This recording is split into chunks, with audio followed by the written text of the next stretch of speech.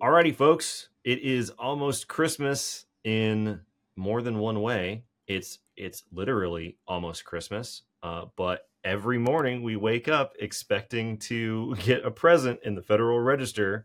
We are now 764 days since the formal announcement of CMMC 2.0 rulemaking in November of 2021.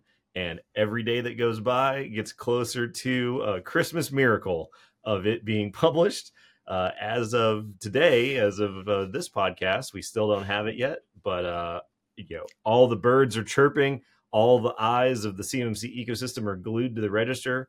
All of the weak signals out there in the system indicate that it is coming at any moment. So lots of high drama before the holidays here. 764 days seems like a short walk in the park as far as timelines go, Jacob. It just seems like just yesterday we were thinking about what CMMC and envisioning it. And it's entertaining for my wife right now because every morning she gets to watch our daughter go downstairs and search for the elf on the shelf. And she gets to watch her husband go upstairs to his office and hit F5 on the Federal Register to search for CMMC on the web, right? Classic Christmas traditions, waiting for the government to publish massive documents at the end of the year and elf on a shelf. It is. It's what's the government up to? What's Elfie up to? You never know the shenanigans. Yeah. Pumpkin spice lattes and gingerbread houses and the anxiety of 200 plus page rules just dropping out of nowhere on a random weekday. Anyways, since it's almost Christmas, we have, and we're still waiting on the rule, we have a wish list. We've made our wish list for what we would like Santa to bring us in the CMMC rule. So we're going to run through those very quickly. We'll keep it short. We'll keep it snappy. Everybody needs to conserve their energy. Everybody needs to hydrate. Everybody needs to limber up because from what everybody's heard, this rule is a doozy. So we don't want to pull a hammy or anything like that when the rule drops. And we got to jump into action trying to read through, 300 pages of stuff. So anyways, here's our wish list of what we would like to do. The first thing on my wish list, dear Department of Defense, please respond to public comments that were submitted on the 2020 CMMC rule in this 2023 CMMC rule. This is, from a rulemaking nerd's perspective, the most interesting thing that could happen, I think, in terms of how they format the rule. So very quickly, the way that rulemaking normally works is an agency publishes a proposed rule in the Federal Register. The public gets to comment on that rule, typically for 60 days. Once that comment period ends, the agency gathers and adjudicates all of those public comments. They group them by common theme, and then they issue responses to those comments in what is known as a final rule, which sometimes carries small, minor changes pursuant to feedback from those comments. So the final rules are typically quite long because there's a bunch of stuff at the beginning of the rule about the government responding to what the public commented on when the proposed rule was published. The 2020 CMMC rule wasn't a proposed rule. It was an interim final rule, which means it went into effect immediately, which is why DFARS 7019 and DFARS 7020, your SPRS scoring and things like that, you had to do right away because the rule was effective right away. The CMMC clause, DFARS 7021, was held back on a case-by-case basis, but it exists, right? So anyways, famously, the 2020 rule received like 850 public comments. The DoD said in like 2021 that only about half of those are relevant, but 450, 500 public comments is still a significant number of public comments that are relevant to CMMC. And so what I would be very interested to see on my wish list, pretty please, would be in this proposed rule, if DoD will issue their responses to comments from 2020. Typically, we wouldn't see that until we see a final rule, but there's nothing really keeping them from being able to do that.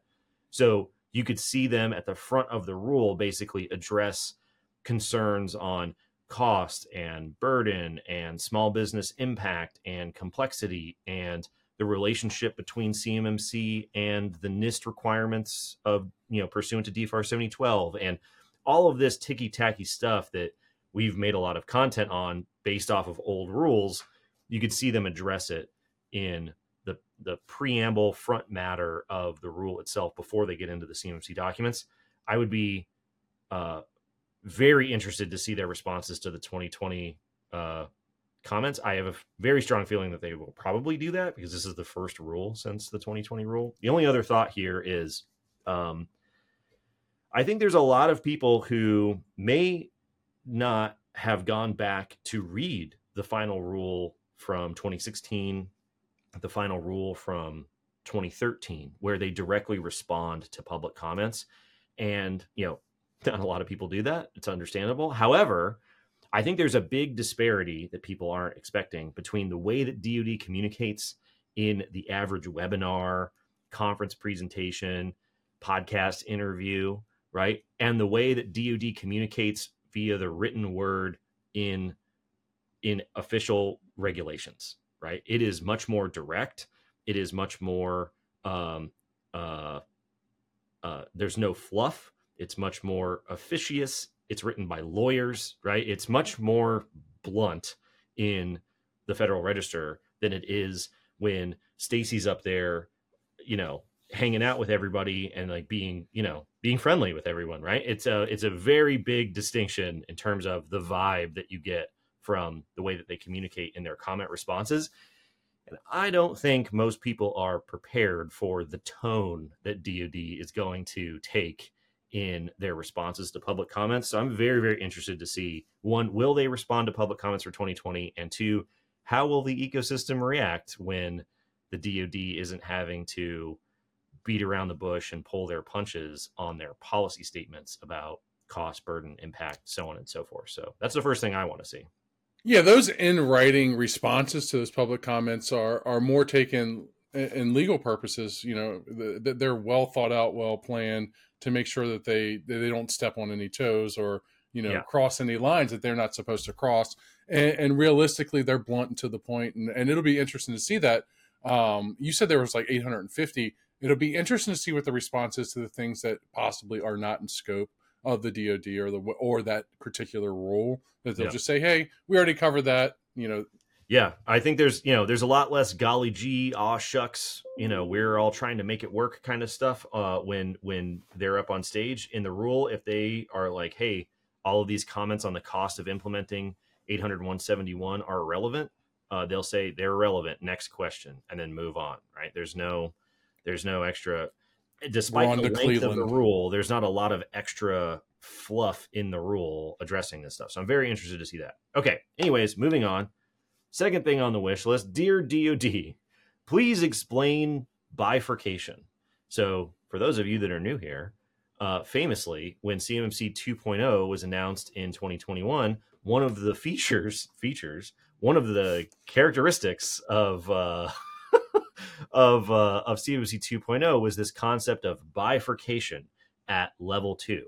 Originally, CMMC said everyone, everywhere, all the time will need an external assessment from a C3PAO, from anyone who just needs level 1 all the way up to the people who just need level 3. Well, the concession to industry under 2.0 is people at level 1 can self-assess. People at level 3 will get DIBCAC assessments. People at level 2 will need external assessments, except for a small number of people who are dealing with quote-unquote non-prioritized CUI, and this bifurcation effect, this splitting effect at level 2 will have some companies who need external assessments from a C3PAO and some companies who do not. And that sounds wonderful because that means that fewer companies will need to pay for an assessment, and that makes the program cheaper, and it makes it less impactful on the industry, and it's more focused and efficient, and on and on and on. Sounds great until you ask the question, how the heck is that going to work? And there isn't really a good answer. So at the beginning of 2022, the DoD CIO held a town hall for like 3 days in a row where they had the same presentation, and the recording that they didn't post, OGs will remember this, the recording that they didn't post had a little bit of a Freudian slip in it, where the DoD CISO, Dave McEwen, was asked the question, how's bifurcation at level 2 going to work, Dave? And he said, it's not. Yep. So we asked Stacey Bostjanek at CS2DC in July of 2022, okay, how's bifurcation going to work? We didn't really get a good answer. My follow-up to her was, okay, are you talking about bifurcation within CUI categories? Are you talking about bifurcation among the CUI categories? And what I mean by that is, if you have controlled technical information, pretty good indicator that you're going to need an external assessment. Is DoD saying that people who have controlled technical information will need external assessments, but people who have some other form of CUI, health information, tax information, whatever the other categories might be, they don't need C3PAO external assessments? Because that makes sense. Or are they saying that it's possible that people who have some forms of CTI will not need external assessment? Because that seems impossible for the DoD to manage and identify. They don't understand their data flows. They certainly don't understand their data flows in the sub tiers of the DIB. Like, it's just that doesn't seem realistic. So her kind of sort of answer, I mean, we'll post the link to her presentation from DC, was we don't, it was pretty similar to what Dave let out of the bag at the beginning. Was it's not really it's not really a hard and fast strategy for minimizing stuff. I feel like what's going to happen is other categories other than CTI might be able to get away without having an external assessment. But most people in the DIB who were worried about CMMC all along are the people who have CTI in the first place. So bifurcation probably was never going to work for them, even if DoD had a solid plan. So I'm interested to see if they expand information on the bifurcation idea. It should still be a characteristic of 2.0, but I'm very interested to see what they say about that approach. So the only thing that I have to add on to that really is that the impression that I got is that there will be a very limited number of bifurcated level 2 contracts, and there will be a even lesser frequency that they occur, if that makes sense, where they're going to exist, but it's going to be like an albino grizzly bear, right? Like, are you going to find it, right? Like, it's hard to find. Exactly, right? The metaphor I was thinking. Yeah, like, it's just they exist, but how many have you seen, right? Like, yeah. It's going to be like the waiver process, right? It is true that in the CMMC program documented at 32 CFR section 107 or whatever it's going to be as a result of the rule, that a waiver process does exist on paper. The likelihood that the average company in the DIB subcontracted to a mega prime is going to be given a waiver, vanishingly small, especially because you're not directly on the other end of DoD's decisions about bifurcation and waivers. You're at the mercy of the market dynamics and your relationship to your customer, as we have talked about many, many times. So all of the good ideas that DoD has about minimizing impact on industry get filtered through the mega primes and the large prime contractors. So they probably won't play out exactly the way that DoD says in the rule. And that technically isn't DoD's problem. That's the problem between primes and subcontractors. So absolutely. Yeah. Okay. So the next thing we want to know, dear DoD, please explain requirements for managed service providers. So famously, the DoD finally submitted their rule to OIRA for regulatory review back in July. And not even a week later, the draft documents for the CMMC program, the assessment guides, the scoping guides, the hashing guide, the model overview, which will all be published alongside the text of the rule, were posted online. There's conspiracies out there about why this happened and blah, blah, blah. It doesn't matter. They were pulled down a little while later. But for a brief moment, we got to glimpse around the corner at the documents that were still in draft form. And in those documents, they said managed service providers that have clients who need CMMC level 2 need CMMC level 2 themselves. And managed service providers that have clients who need CMMC level 3 need CMMC level 3 themselves, which for a lot of companies out there that have fast talking MSPs that told them, hey, no big deal, we got it, we do the NIST. Hey, no big deal, we got it, we do HIPAA, HIPPA. For everybody that signed a multi-year contract and that were at the mercy of the asymmetry of information because they didn't know that they should ask their MSP about 800-171A, about their shared responsibility matrix mapped to 800-171A, so on and so forth. If those MSPs themselves need a CMMC certification, you're in not only deep water, but hot water at this point, because an MSP that doesn't know what's going on, of which there are many, is going to have a hard enough time getting its clients through an assessment, let alone if that MSP themselves needs to be CMMC certified. So for those of you listening, you might want to call somebody, because very strong indicators that the rule is going to require MSPs with clients who need CMMC to themselves have CMMC. And I don't even think there are double digits of MSPs that are planning on that being a requirement for them, right? Even if they are planning on helping their clients. So definitely interested to see the clarification on that. I'm not saying that I'm directly looking at the document or not, but let's just talk about If more you in depth. might Exactly. be. If I might be looking at the document, there might be a section, and that section might be labeled external service provider considerations. And inside of that section, it may say something as, I don't know, along the lines as an external service provider can be within scope of CMMC requirements if it meets CUI asset or security protection asset categorization, right? And one of the ways that you could consider, if they are going to be in scope of your CMMC assessment is, I don't know, maybe in the document it says something like evaluate the external service provider's shared responsibility matrix. What? Where the provider identifies control objectives that they hold partial or full responsibility for. Wow. And then that security and control objective that are the OSA and OSC's responsibility.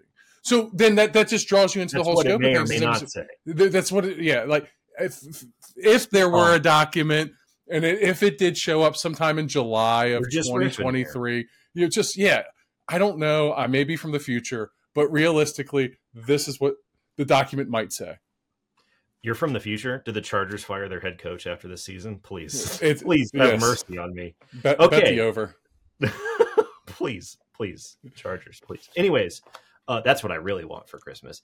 Anywhoosies, the next thing that we would like, dear DoD, please make the phased rollout nice and clear. So when the rule comes out, first of all, when the rule comes out, it's going to be a proposed rule. We have to have a final rule for the program to become effective. So once the rule is out, there'll be a public comment period. Once the public comment period is over, the clock starts ticking for DoD to adjudicate and respond to those comments via a final rule. Once that final rule is out, that's it, right? And then the program is effective and assessments can start, and then everything, gets rolling. DoD is not going to insert CMMC into every contract overnight. They're not going to retroactively modify contracts to add CMMC into them after the fact. They're going to insert CMMC into contracts in a phased manner, what they call a phased rollout. CMMC 1.0, published in 2020, wanted to have a 5-year phased rollout and wanted to have CMMC in all contracts by October of 2025. Stacy previously, over the last few years, has said that DoD wants to do a 3-year phased rollout, which makes sense because according to the more narrow focus of CMMC 2.0, fewer companies would need an external assessment, so the rollout doesn't need to take quite as long. The leaked documents may or may not have said that they are still planning on doing a 5-year rollout. We don't know. We know that there will be a multi-year phased rollout. We don't know what that structure will be exactly. Hopefully they make it nice and clear. It wasn't all that complicated in CMMC 1.0, so it shouldn't take too much time to understand. But like we said before, DoD could say, we're going to put it in one contract the first year, and you know what's going to happen. The mega prime contractors and your customers are going to turn around, and probably the day the proposed rule is published, and they're going to go, when are you getting certified? Call us when you're certified. Are you certified yet? Could you get certified faster, please? So it really won't matter for the majority of people who need certifications when the DoD puts the clause and the requirement into a contract or whatever number of contracts, because the market dynamics are going to artificially accelerate that requirement.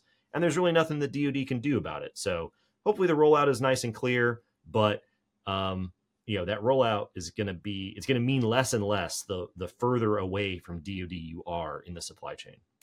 So that rollout deadline means more to the primes, right? As far as when that deadline for the rollout period ends, the primes have to have their stuff in order. And now this is a part of supply chain risk management. This is a part that the primes are going to be doing, is cleaning up and making sure that their business operations stay intact and all of the subsidiaries that they depend on are intact and doing what they need to do for when their deadline gets there. They're not playing catch up because of people that are further down the food chain, right? Yeah, which is why it sort of cascades through, right? It's sort of like in the military when they tell you that you have to be in formation by 10 a.m. for the commanding officer to give their remarks, and then all the division officers say, okay, everybody be in place by 9:30, and then all of the subordinates from there tell their people, okay, everybody be in place by 9 o'clock, and then on and on and on, and pretty soon you're standing out there before sunrise for a formation that doesn't start for 4 hours.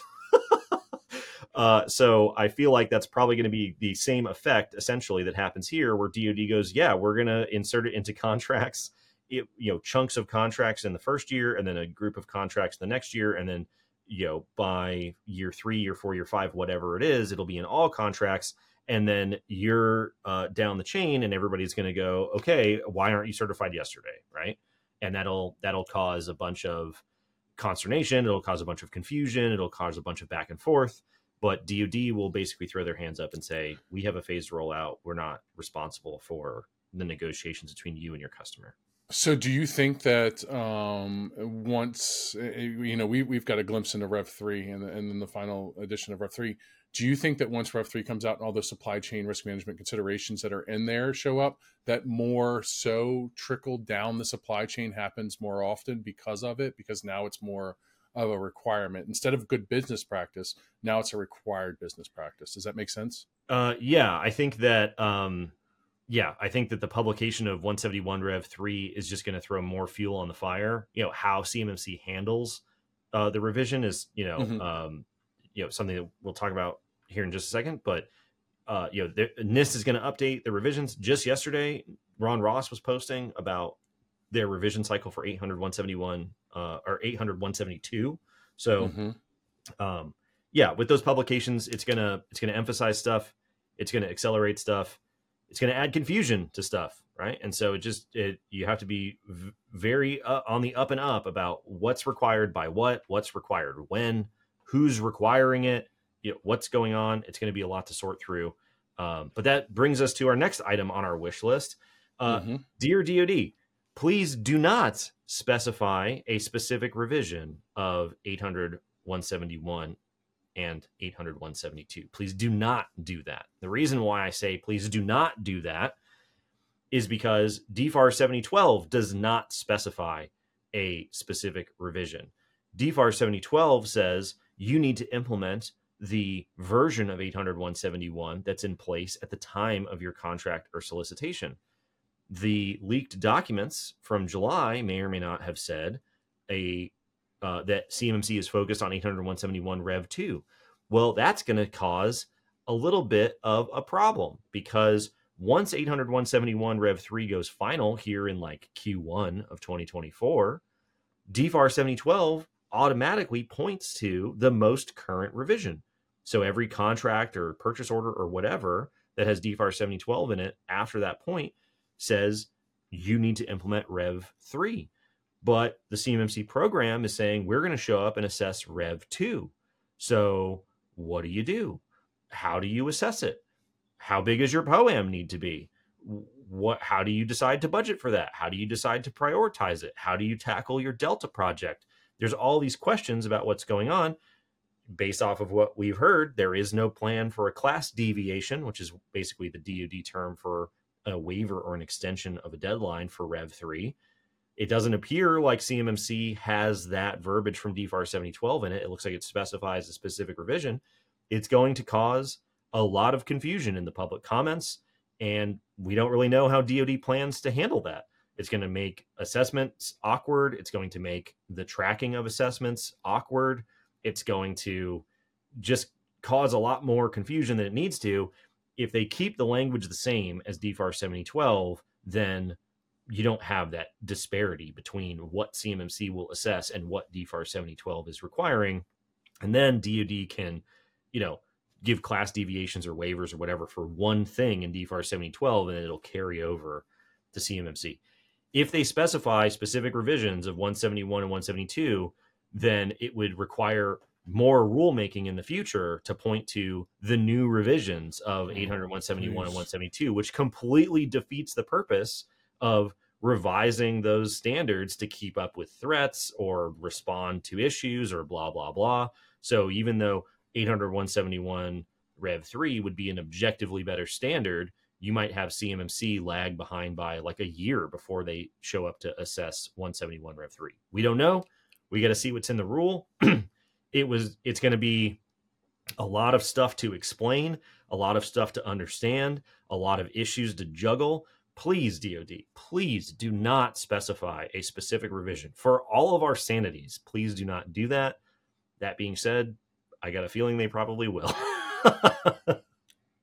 I also have a very unsettling feeling in my stomach that is probably what the case is going to be, and it will create chaos eventually at some point down the road. And I don't know.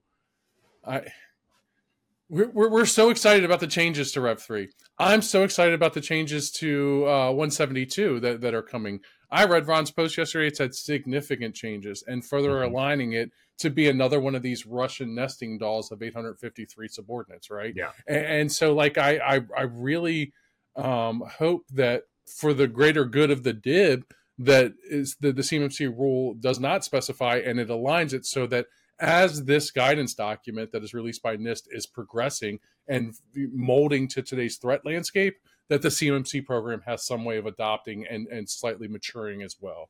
Yeah. Now, the twist here, if it were me, if I were at the DoD, what I would say is, actually, we did specify Rev 2 in the CMMC rule, and you're welcome, because Rev 2 is a smaller standard. If you go all the way back to the time when dinosaurs roamed the earth in 2013, the DoD famously said, you need to implement a specific set of 853 controls.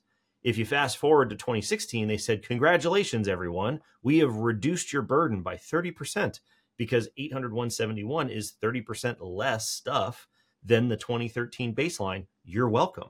And then they kept that baseline virtually unchanged for 7 years, right? And now the program is going to show up to assess the set of requirements that have been unchanged since 2016.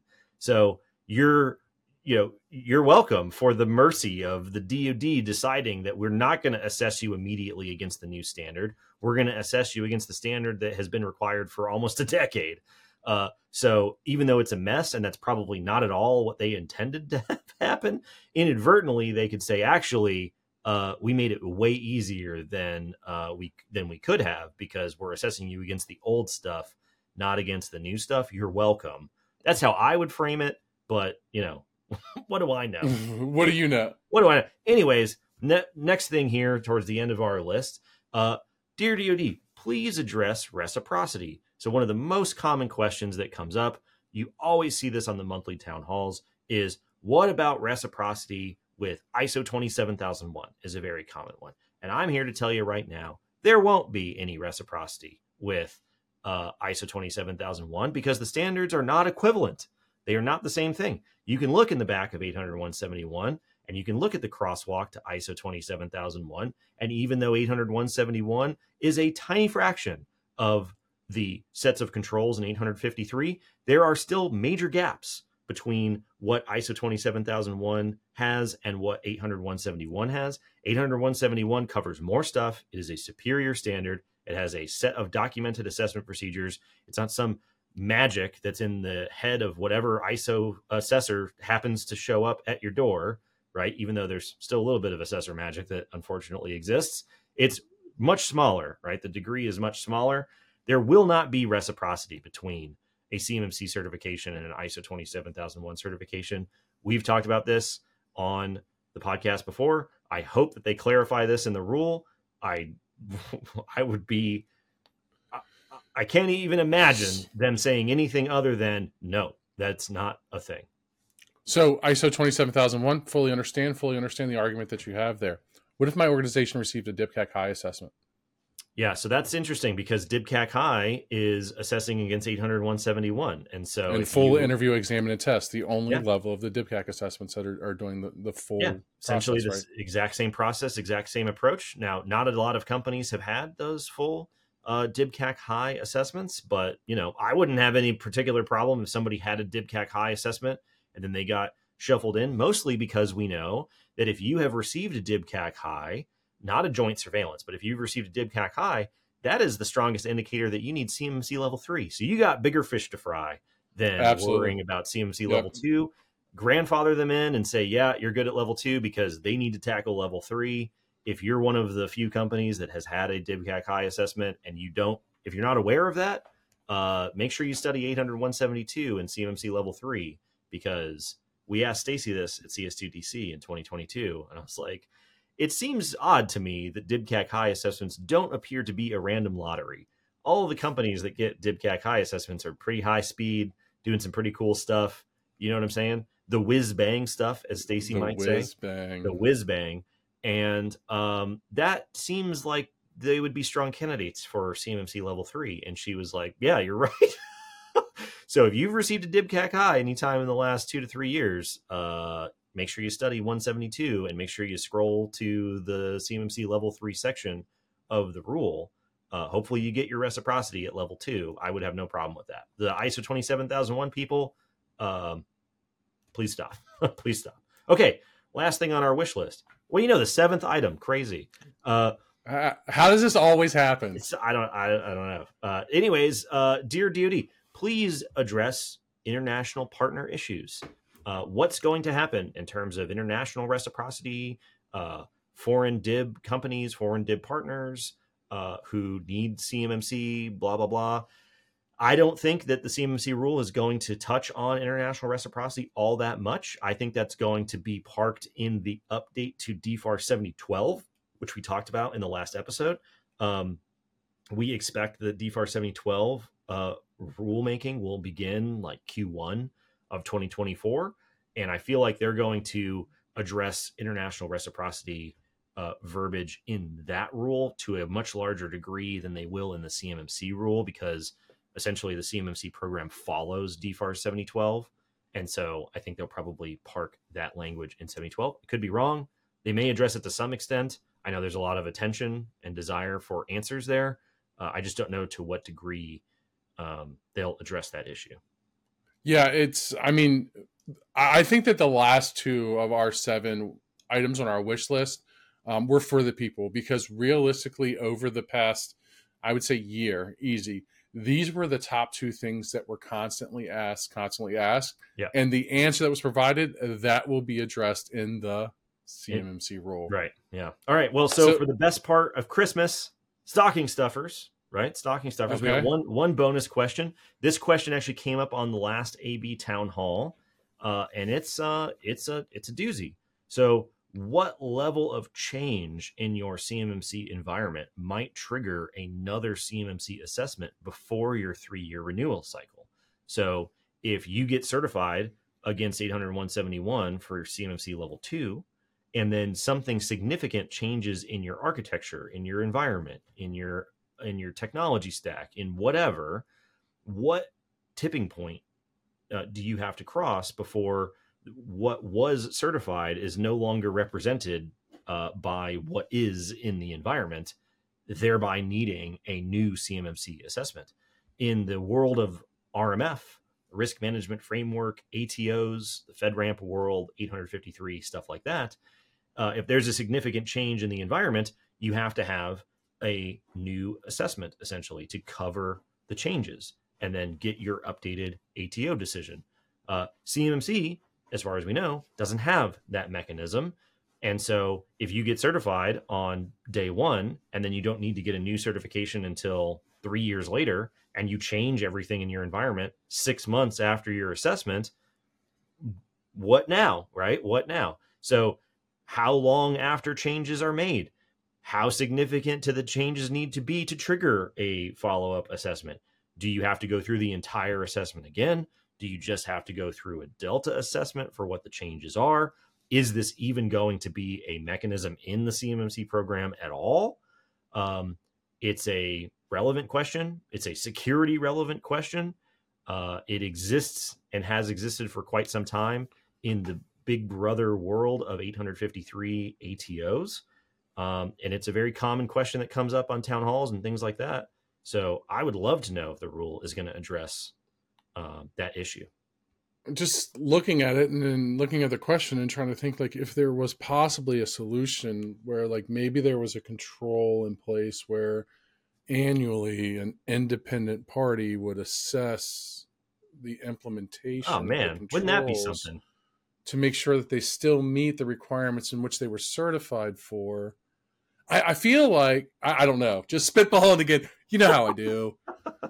Well, the good thing is comments are still being accepted by NIST on 171 Rev 3 final draft. So for those of you that think it's ridiculous that you could be certified against CMMC and then change everything the next day and not get recertified until 3 years later, maybe that's a good reason why independent assessments should be a requirement in the 800-171 Rev 3 baseline. Just a thought buried at the bottom of your stocking here, along with, I don't know, did you put an orange in your stockings? We always put oranges in our stockings.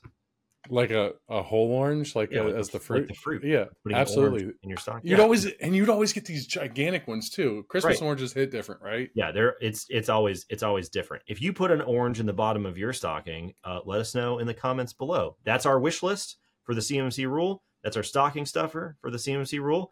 Hopefully we get the CMMC rule well before Christmas. Please, Santa, please have mercy on all of us. But yeah, so that's what we want to see. That's what we're expecting. And we'll see you guys next week. See you next week.